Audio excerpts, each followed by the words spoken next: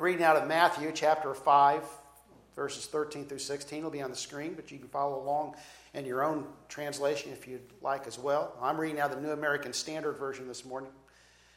You are the salt of the earth, but if the salt has become tasteless, how can it be made salty again? It's no longer good for anything except to be thrown out and trampled underfoot by men. You are the light of the world. Look at your neighbor and tell him, you're the light of my world. Go ahead, tell him that. A city set on a hill cannot be hidden, nor does anyone light a lamp and put it under a basket, but on a lampstand. And it gives light to all who are in the house. Let your light shine before men in such a way that they may see your good works and glorify your Father who's in heaven. Lord, help us today. Multiply your word to our hearts. Help us, Lord, to see what you would have us see. May you truly be our vision this morning. In Jesus' name we pray. Amen. You may be seated. Well, we're finishing our series this week on Just Walk Across the Room. And the Just Walk Across the Room series has focused on one central ideal. We each take about, on an average, 10,000 steps a day. Some take more, some take less. But the premise of this series is, what if just a simple redirection of a few of those steps on any given day might have an eternal impact on someone else's life? In other words, just walking across the room. What if it was just as simple as walking across the room and extending a welcome and introducing yourself, beginning to strike up a friendship? What if just a few small steps could make the difference in someone's eternity? Now, when we think about that, I want you to always understand, when we're talking about one person's eternity being changed, it's never just one person, but it's always their circle, their friends, their families, the people that they work with. And so one small deviation in direction, just a few small steps towards someone across the room can not only impact their eternity, but their family. I think about myself and my family and my Christian walk. And ultimately, my Christian walk was not just based on somebody interacting with me, but on a family that many years ago began to serve God. And God's always been a part of my life. And I've always heard about Him. And, when I was an infant, my mom was singing Bible songs to me. And so it's always been part of my life. And so somewhere way back, somebody impacted someone in my generational tree, and it made a difference not only in their life, but in my life many, many years later. And so just simple steps across the room can have an impact on eternity with not just the people that you're interacting with, but those they'll interact with over the years. It's pretty significant when you stop and think about it. It reminds me, what's the phrase they use, the butterfly effect? Everybody hear that? The butterfly effect, just a butterfly flapping its wings across the world can have an impact that impacts the rest of the world. And I think it's true when we're talking about sharing Christ and striking up friendships and relationships. It makes a difference for eternity. And the ramifications of these little walks across the room sometimes aren't even seen. Now we began this with the ideal of 3D living, and 3D living is develop friendships, discovering stories, and discerning appropriate next steps. In other words, we're building relationship. Discipleship is built on relationship. Discipleship is built on conversations. And so discipleship is built not just on the concept of speaking and saying things, but listening, that we need to listen twice as much as we speak. And it's important that we hear what the other person is saying, that we discover their stories, that we hear not only what the other person is saying, but we hear what the Holy Spirit is saying in that circumstance.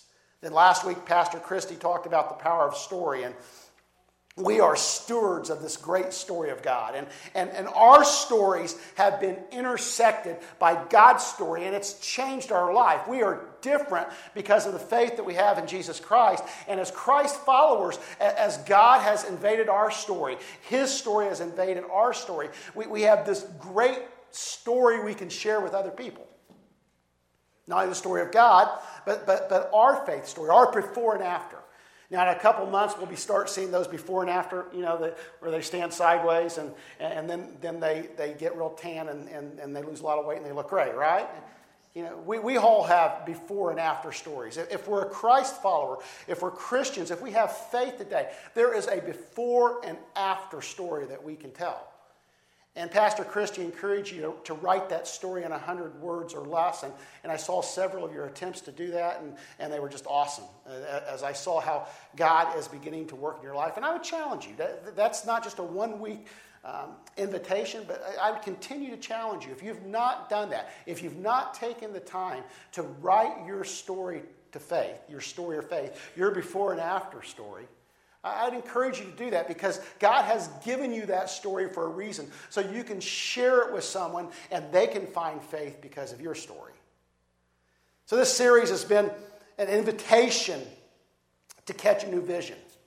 A vision to be evangelistic, to be an evangelist, to be missionaries, not just a minister, but a missionary. And we can begin to see that God is not calling us just to be missionaries in far-off countries, but God is calling us to be missionaries in the opportunities and in the places that He's planted us.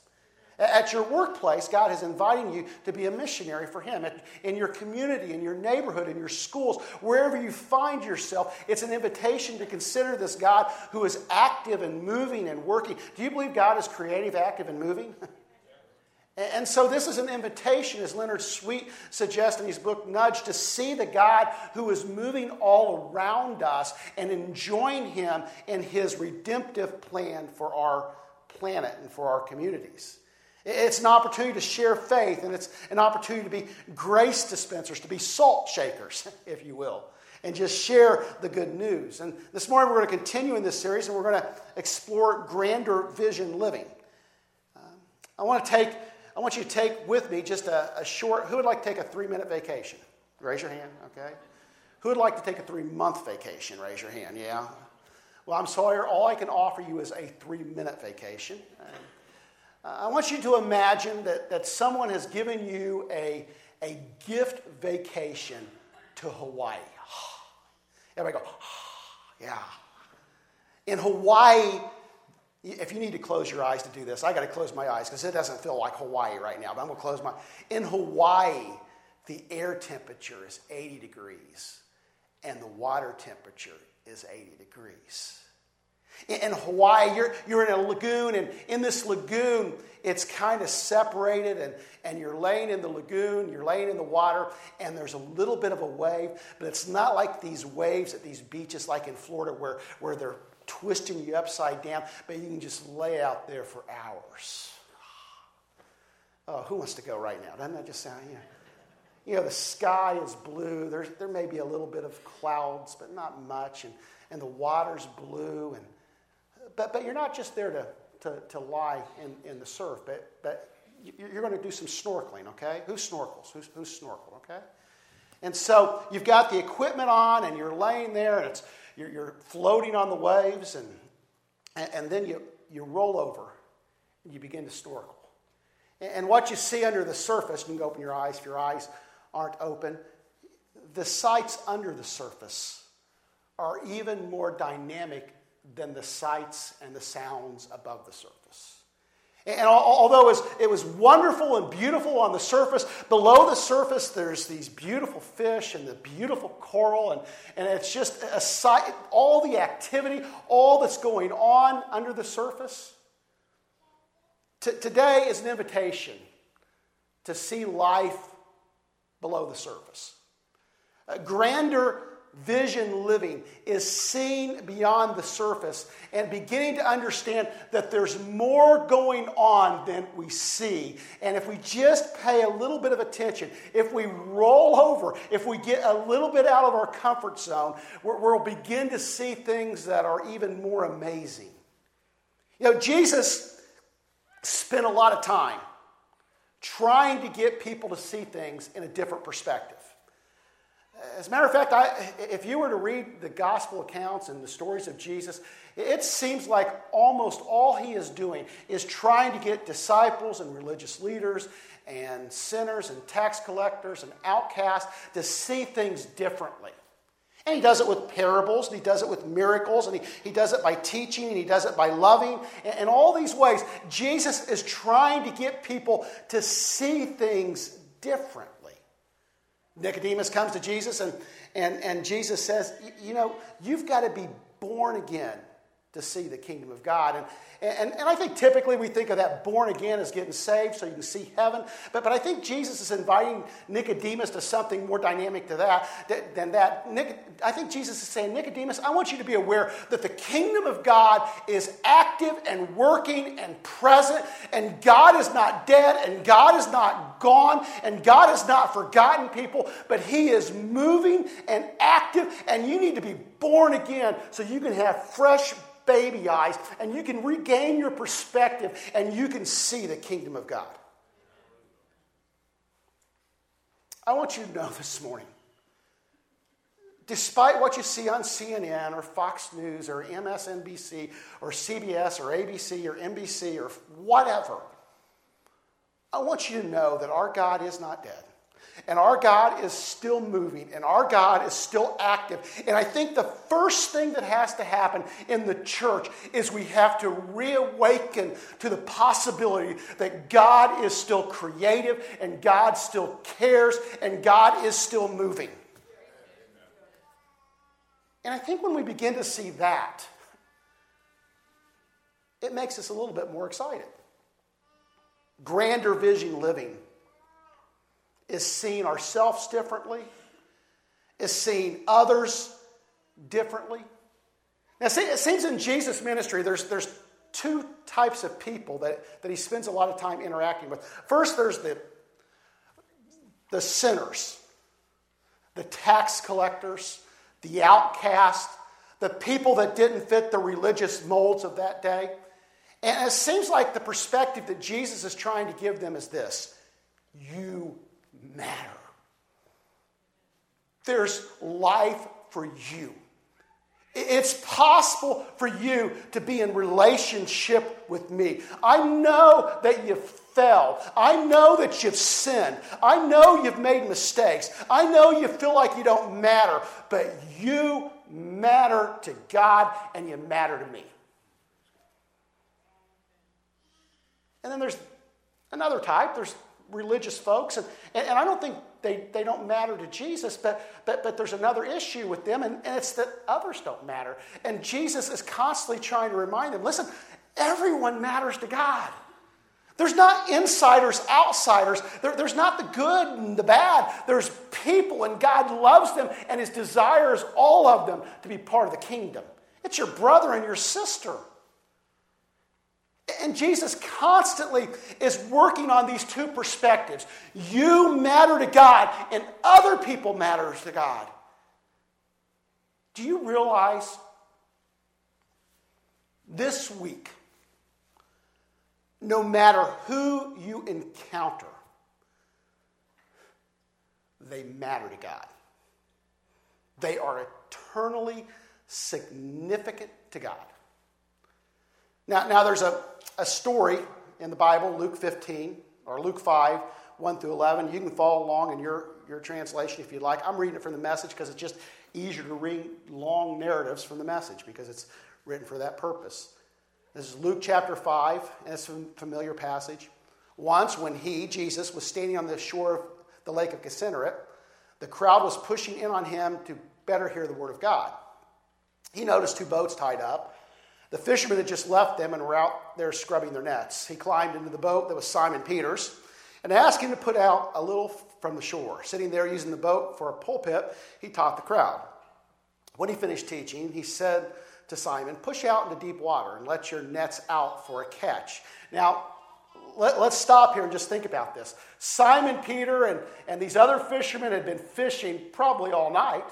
And they had come into shore, and it's morning, and here's this rabbi, and he's teaching, and they're sitting there doing their work while he's speaking, and they're listening to him. I think they maybe have some association previous with him. Probably he's spent some time with them, so he's not a stranger, but they're just doing their work, and this guy's speaking, and then they in the midst of this, after they're tired, after it's been a long, hard night, who likes to work after you've worked all day? Isn't that your favorite thing? When you get home from work, men, wives, husbands, when you get home from work and you've worked all day and the first thing you have to do is more work, right?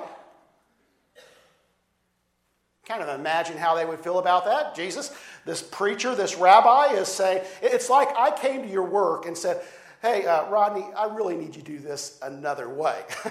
And they receive it pretty well, okay? If I went out to Russ when he was out in the field and said, Russ, it really looks like maybe we ought to hit this field again with the combine. It's just, he asked them to cast their nets again, but they do it. Master, Simon said, we've been fishing hard all night and haven't even caught a minnow. But if you say so, that's how I fish, by the way. If you say so, I'll let out the nets. It was no sooner said than done. A huge haul of fish straining the nets past capacity. They waved to their partners in the other boat to come help them. They filled both boats, nearly swamping them with the catch. Simon Peter, when he saw it, fell to his knees before Jesus. Master, leave. I'm a sinner. I can't handle this holiness. Leave me to myself. When they pulled in the catch of fish, all overwhelmed Simon and everyone with him. It was the same with James and John, Zebedee's sons, co-workers with Simon. Jesus said to Simon, there's nothing to fear. From now on, you'll be fishing for men and women. They pulled their boats up on the beach, left them, nets and all, and followed him. An awesome story. And in this story, I think you see both sides of what we've just previously talked about. First, we find Peter who's saying, you're too holy for me. I'm just a poor sinner. I have no part in you. I see just by this miracle with the fish that you're something more than me, and you need to just leave me alone. And I can kind of imagine Jesus just, reaching down, grabbing Peter by the hand, standing him up, saying, no, I want you to know you matter to me. You have a part to play in my kingdom. Maybe this morning, that's where you're at. I mean, we talk about evangelism. I think sometimes as pastors and leaders, sometimes we put this guilt on people, and that's not the intention here. And sometimes I think it's not that people don't want to, it's just they feel like I'm unworthy or I'm incapable or it's more than I can do or, God really doesn't care about me. I want you to know that if you're hearing my words today, you are extremely important to God. That if you were the only one, Jesus would have died for you. That he has a purpose and a plan unique to you. There are no insignificant people in the kingdom. And he invites you to this significant task of seeing the value of others, this grander vision living, this ideal that there's more than the surface shows, that on the surface there's all these temporary things, and Jesus is inviting us to look at eternal things. In this room, how many eternal things do you see?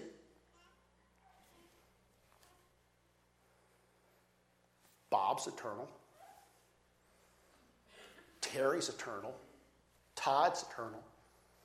Devin's eternal. Carol's eternal. The only things that are eternal in this room are people. We have a Bible, and the Word of God is eternal, right? But that method of conveying the Word of God is just a book and paper. It's what that message and what that book does, bringing you to the presence of Christ that is eternal. We have a cross up here, and the symbol of the cross is significant, but that cross is going to disappear. Why is it? In our lives, we focus so much on temporary things that are going to fade and die, and we lose the importance of the eternal. Husbands, that job is not eternal. Wives, that job is not eternal. That 401k is not eternal. But the relationships that you have, there's a touch of eternity in that because it's with another person. So like Jesus says, and I better get back or I'll be too long because this isn't my notes. You're always in trouble when pastors are away from the notes. Amen. Somebody said amen. In 1 Corinthians 13, Paul says there's three things that will last forever. Faith, hope, and love. These are relational things. And so I've always kind of felt like, when Paul's talking about that, when we have these deep love relationships, there is a touch of eternity in that. And yet we focus on the temporary. And the temporary, is this not true? The temporary consumes us, doesn't it? Jesus is saying, I want you to have better vision than that. I want you to see things bigger and better. I don't want you to be focused on all these little small fish when I'm inviting you to fish for gigantic fish, human-sized fish, of grander vision. In his book, Hybels writes, grander vision living is finding those who are lost, serving those who are under-resourced, and loving those who've been forgotten. I love that. This is grander vision living because you're living for others. You're meeting the needs of others. Vicki used Sitting on the Hill, and it begins with the Beatitudes. I love the Beatitudes. I want to preach a series on the Beatitudes, and I've actually planned like 3, but I've gotten sidetracked with other sermon series, but we'll do that soon. And some call the Beatitudes the upside-down kingdom. That Jesus begins, and he says things like, blessed are the poor in spirit. We wouldn't think like that, but Jesus says, you're blessed when you're humble and broken. You're blessed when you're weeping. You're blessed when people persecute you on account of me. All these things that seem to be upside down, but then it ends with this ideal of being salt and light, and he puts this in a personal light, and he calls out his followers to live for something more than themselves. That's where it all comes down, right? Do we understand this? This is the central message of Jesus, is there's something more at stake than just you. And if we live just for ourselves, we're missing the beauty of Jesus. Maybe I need the evangelism linebacker to come and knock selfishness out. Maybe kind of. Verse 16 of chapter 5 says, let your light shine before men in such a way that they may see your good works and glorify your Father who's in heaven. In other words, live in such a way that your light is shining and you're just bringing honor and glory and praise and love and acceptance to your Heavenly Father, because that's a source of everything. It's a personal invitation to let our light shine. So we're going to try it, okay? Does everybody know the little song? Let me see your little light. Okay, everybody's got a little light. Let's see it. I'm going to turn my mic off so it's not recorded, but you're going to sing with me, all right? Do we know? We teach our kids some pretty significant central truth. And then sometimes I think we grow up to more mature things, and we lose the most important things. Let your light shine. Folks, if you didn't do anything else this week but let your light shine, you'd be doing okay from the eyes of Jesus, I think. This morning, though, there's a couple things, just 2 simple things I want us to see. And the first is this: the priority is people.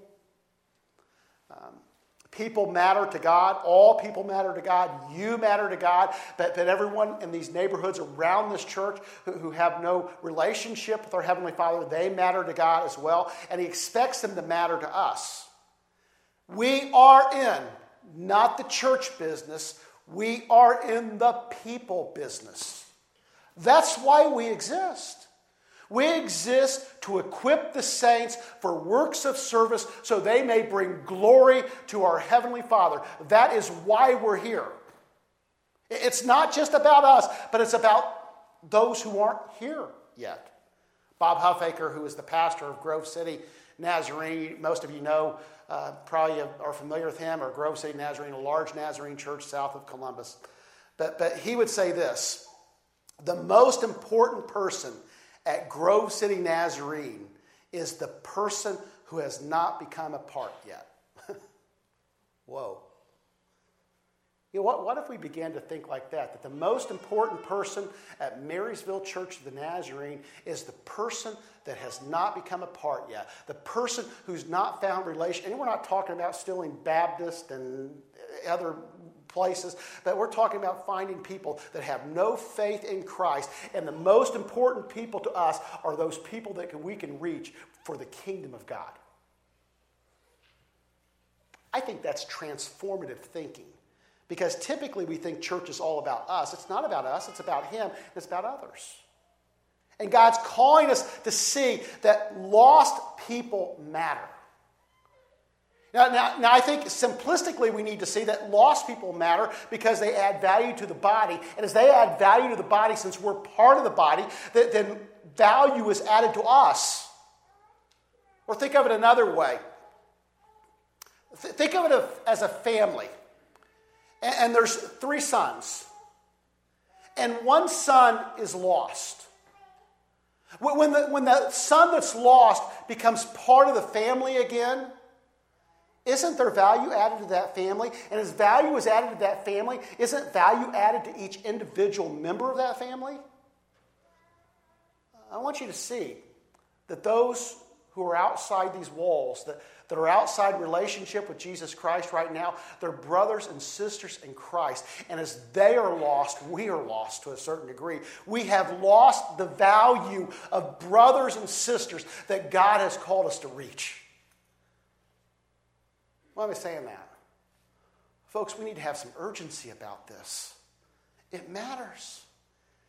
You see, it's so easy just to kind of go through, be fed just a little bit and do a little bit and feel a little bit better about ourselves. But this isn't about just feeling better about ourselves, but it's about the kingdom of God and growing the kingdom of God and reaching people with the life-saving message of Jesus Christ. People are our priority and their focus is their potential. We have to see them differently. We can't always focus on not how they are because sometimes there's ugliness in people's lives, right? But the invitation is to see them how they might be in Christ, to see them how Christ might see them. We talked about earlier in this series how Jesus had this, I think it's fair to say, unique ability to see people not as they were, but who they could be in God's kingdom. And it transformed how he reacted and related to them. He didn't just see Peter as this hard-headed fisherman that was going to betray him, but he saw Peter as that ambassador for the kingdom that he became. And truthfully, I don't know that we can always see people just like Jesus did, but we can try to, right? We can pray and we can ask God to help us to see our neighbors and our friends and our coworkers and people that go to school with us in a different way. So what's the application? Start small, but start. Do something. That's the beginning of, that's Friend Day. Maybe your beginning of this is inviting somebody to church. And it's okay if they say no, right? I don't want anybody brought to church in gagged and in handcuffs, okay? That'll kind of miss the point of Friend Day. And it'll probably get us in some trouble. But maybe the invitation is the beginning. Maybe just the introduction is the beginning. Maybe it's a realization, and I'm going to confess, folks, I've been your pastor for 18 months, and I've been focused on church. The only people I know really is people in the church. I don't have a workplace to go to except for you guys. So maybe the beginning of it is just an introduction to a neighbor, or maybe it's just striking up a relationship with someone, or maybe this week your big step is saying, hey, what did you do this past weekend? And listening. Hey, how's your family? Or it may even be this. Hi, my name's Paul. What's yours? And there's got to be some clarity. Last time I preached on a Sunday morning, there was a reference to a blonde joke. I did not make the blonde joke. Dave, stand please. Stand, Dave. Dave made the blonde joke, not me. I just went, what? And everybody blamed me. You can sit down now, thank you. So all those nasty emails. No, I didn't get any nasty emails. Maybe it just begins with an introduction. Maybe it just begins with, I saw on Facebook this past week, one of my friends, they routinely do something nice for their neighbor, and they were out raking their neighbor's leaves. Maybe it's something like that, but it starts somewhere. Now, Willow Creek used a strategy called Matthew parties. Anybody ever heard of Matthew parties? Matthew, of course, was Jesus, the tax collector. And after Matthew comes into Jesus' inner circle, after he becomes a disciple, he has this huge shindig. Maybe we can call it Matthew shindigs. That sounds better. But he has this big party and invites all of his friends so they can spend time with Jesus. And so the concept of a Matthew party is bringing unbelievers and believers together in a setting that's informal, that's casual, that's relaxed, where relationships can be built, friendships formed, an opportunity to share faith. Now, they give 3 points on Matthew party. It says keep it simple. So it may just be a simple barbecue. It may just be sitting out in your backyard and drinking iced tea. It may be a rook party. That's Nazarene poker, right? If you don't know, rook. Maybe it's playing cards with somebody. Maybe it's inviting someone over to watch a football game. I think Ohio State plays every week, right? So maybe just inviting a neighbor over to watch. Did they win last night? Yeah. Do what makes sense and keep the ratio right. In other words, it shouldn't be you and 900 unbelievers, but a ratio that allows for conversation and connection. In Jesus' ministry, there seems to be 3 types of people. There's people who see themselves as unworthy, like Peter, like the lady at the well. A lot of people that just didn't seem worthy in their own eyes. There's those who saw others as unworthy. The religious leaders were like that in a lot of ways. And then there's people that saw themselves as worthy, as the disciples began to understand, and others. Those are the kind of people that Jesus could use. So Jesus is inviting us to see ourselves as worthy of the kingdom. And not only worthy of the kingdom, but those around us are worthy of the kingdom as well. This is good news for us all. So wherever you find yourself this morning, you are worthy. You are worthy to participate. You are worthy to share. In Hybel's book, he says, to people the world over, Jesus says, access is granted. You are welcome here in our little fellowship. Come on in and join us. Love and acceptance and grace await. Stay with me, if you will, Vicki, if you come and start playing. We're going to close with communion this morning. And,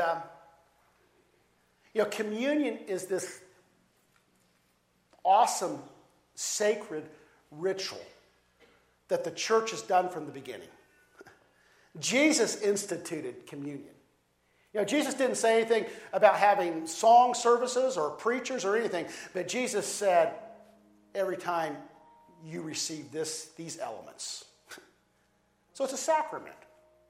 And in this sacrament, there's a couple interesting things, and someday we'll do a series on communion because it's significant.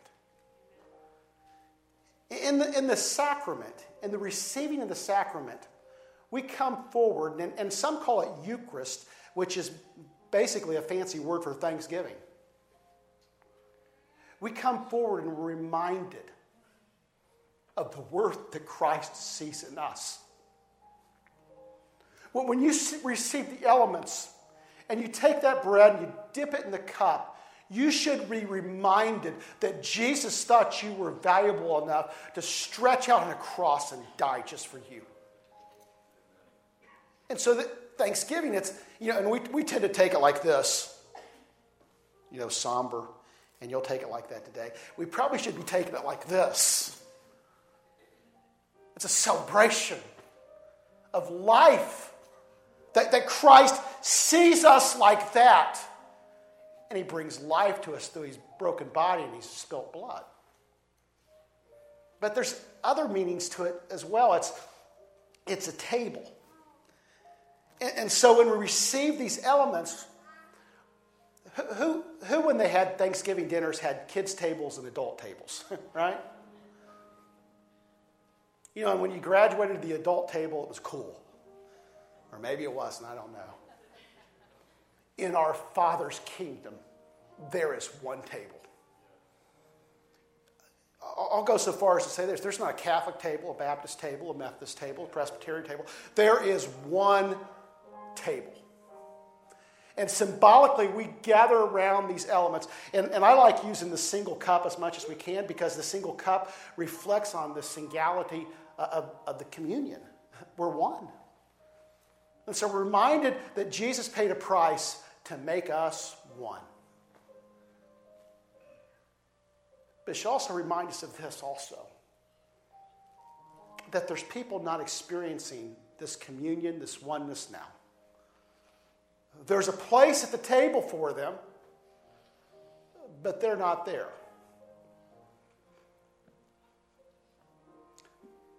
More and more, you know, parents that have had kids raised and move out of the house, you see this more and more. They're at the table, then they're gone. You know, now it's just me and Terry and Spencer. Very rarely do we get all of them at the table. But when they're not at the table, I miss them. I want you to know that there's people, there's children, not at our Heavenly Father's table. And He misses them. And He wants you to miss them too. So as you receive the elements today, I want you to do a little bit of a different exercise. I want you to be thankful. I want you to be rejoicing at the table. But I want you to also ask, God, is there a brother and sister that I'm responsible for? That I have the opportunity to share? So I'm going to pray. We'll dismiss from the back. It's a little bit after 12. I'm sorry. You can beat me later. And you'll come and you'll dip the bread and eat it as you go back, and then I'll close us in prayer. Lord, bless us now as we receive these elements. May we be mindful of the sacrifice. May we be mindful of the communion, the table. And Lord, may we be mindful of our brothers and sisters that need to be restored to you. In Jesus' name we pray. I know it's time to go. But I got to tell you, there's just a presence here this morning. We are one. One body, one confession, one faith. Pretty good place to live. That song that Vicky's playing, I don't know exactly how the phrase goes, but somehow it says, you my best thought. I want you to know the best thought you'll have today is Jesus. May He stay on your mind. May He fill your presence. May you feel His presence wherever you go. And may the grace of God just surround you as you leave this place. You're dismissed.